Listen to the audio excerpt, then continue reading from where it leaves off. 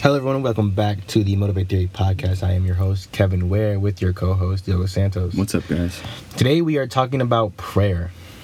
It's a very good topic. I'm not gonna lie. Indeed. So, first question: why do we pray? Why do we pray? All right. Well, first of all, we pray for the simple answer to communicate with God, because He's our Father, and He seeks to have a relationship with us, as we should also seek to have a relationship with Him. And so we can speak through Him through prayer. And prayer is a very powerful thing that I feel like all of us should do. In the morning, before we eat, at nighttime, honestly, even throughout our day, when we're talking to God, we're able to let out things that we need to. Even in the shower, sometimes I will pray, because any time is a useful time to talk to God, honestly.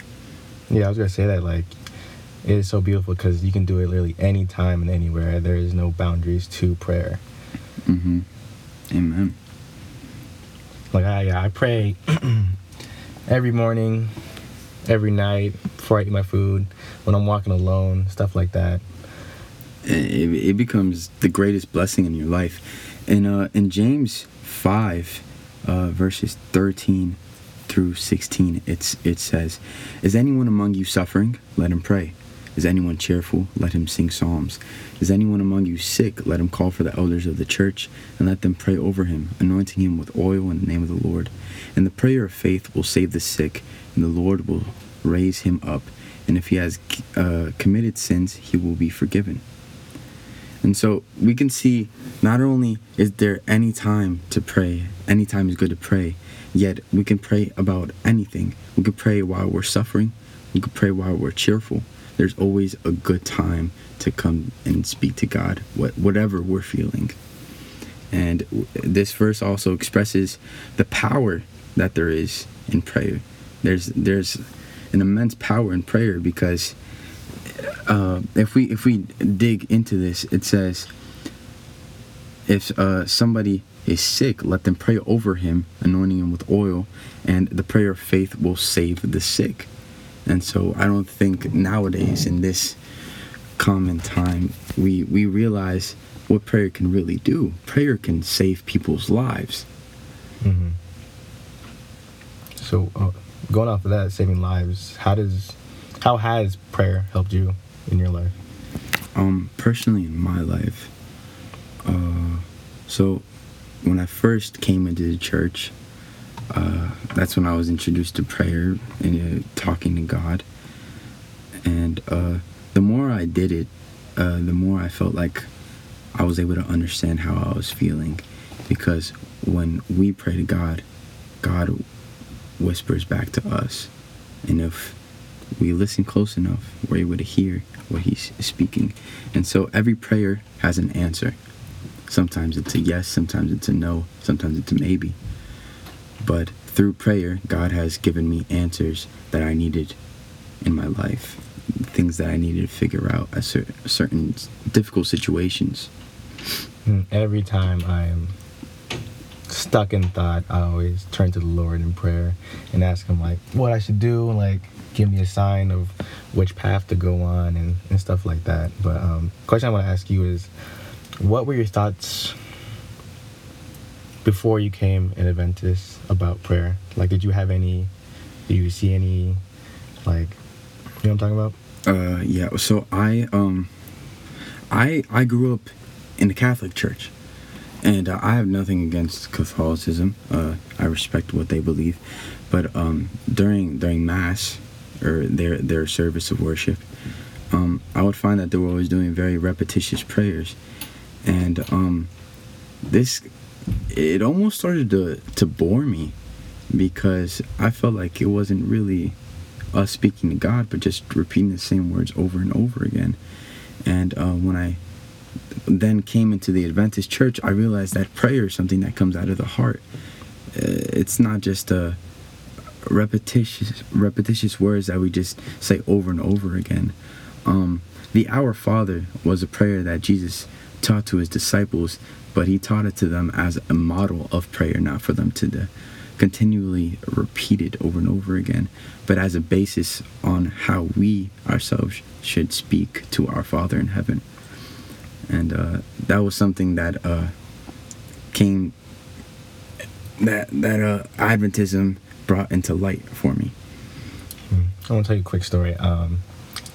There was one time where I was a little kid, and me and my mother were at ShopRite, and there was this skateboard that they were selling that had like the sparks. Remember that as a kid? They had sparks on the bottom. It was like a Razor skateboard or something, and I really wanted it. So it's funny. I prayed. I was like, "Dear Lord, can you please like help me get this skateboard?" Like convince my mother to help me to buy this skateboard for me. And then I ended the prayer. I was like, "Amen." And then I prayed that in faith. And I went to go ask her, and guess what? She said, "Yes, I can have it." I was like, "Yo, me and Lord, we're both for life." God had you with that skateboard. It was purpose for you, man. Dude, that's hilarious. You touched this in an earlier question, but I was gonna ask, how can we recognize the voice of God? How can we dictate which is which between him and what the devil is trying to convince us and trying to do? Well, surprisingly enough, the voice of God has been written for us through the Bible. And though he you may not necessarily hear the voice, but it will show up in your mind for sure. And if you are feeling the need to do something or the calling to do something, you can always check back with the Bible, and for sure, if it's the voice of God, you're gonna realize, wow, God is speaking to me, because it aligns perfectly with what his word is saying. And so along with prayer comes reading the Bible and also finding the answers in here, because that's the purpose of the Bible.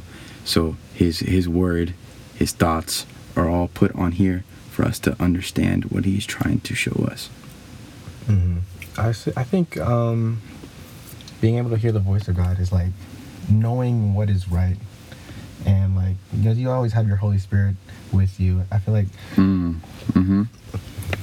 like if you know something is wrong, that's not God telling you should do that. But if you know something is right, and that's, you feel a calling inside of you that you feel like you should do this thing, and that maybe there is a benefit, whether it's with you or the other side, that it is probably God saying, yes, I am calling you to do this. Yeah, because sometimes you feel a push to do something and you don't fully understand why. There could be somebody that is hurting, somebody that's just alone, and you're just there about to go do whatever you're gonna do, and something is pushing you to go help that person out and move out of your way and go help them. And that's funny, because I've felt that before.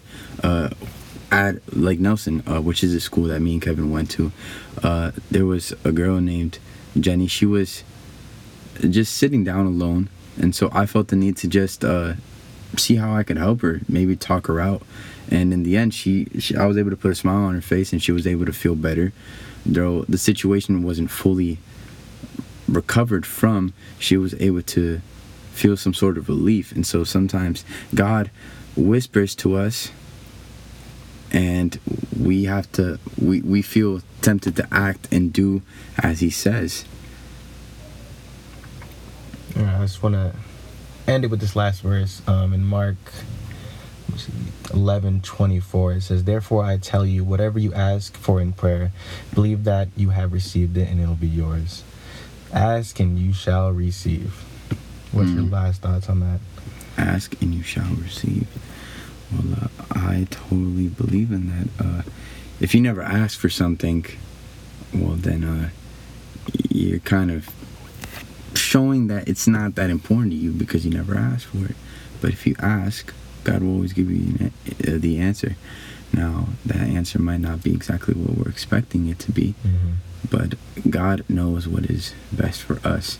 It says somewhere in the Bible, if we know how to give good gifts to each other as humans, how much greater of a gift will God give to us? You know, He knows every hair on our head. He knows everything about us. He knows exactly what is best for us. He knows exactly what we need and when we need it. Amen. All right, guys. That was episode 2 of the Motivate Theory. Thank you guys for tuning in.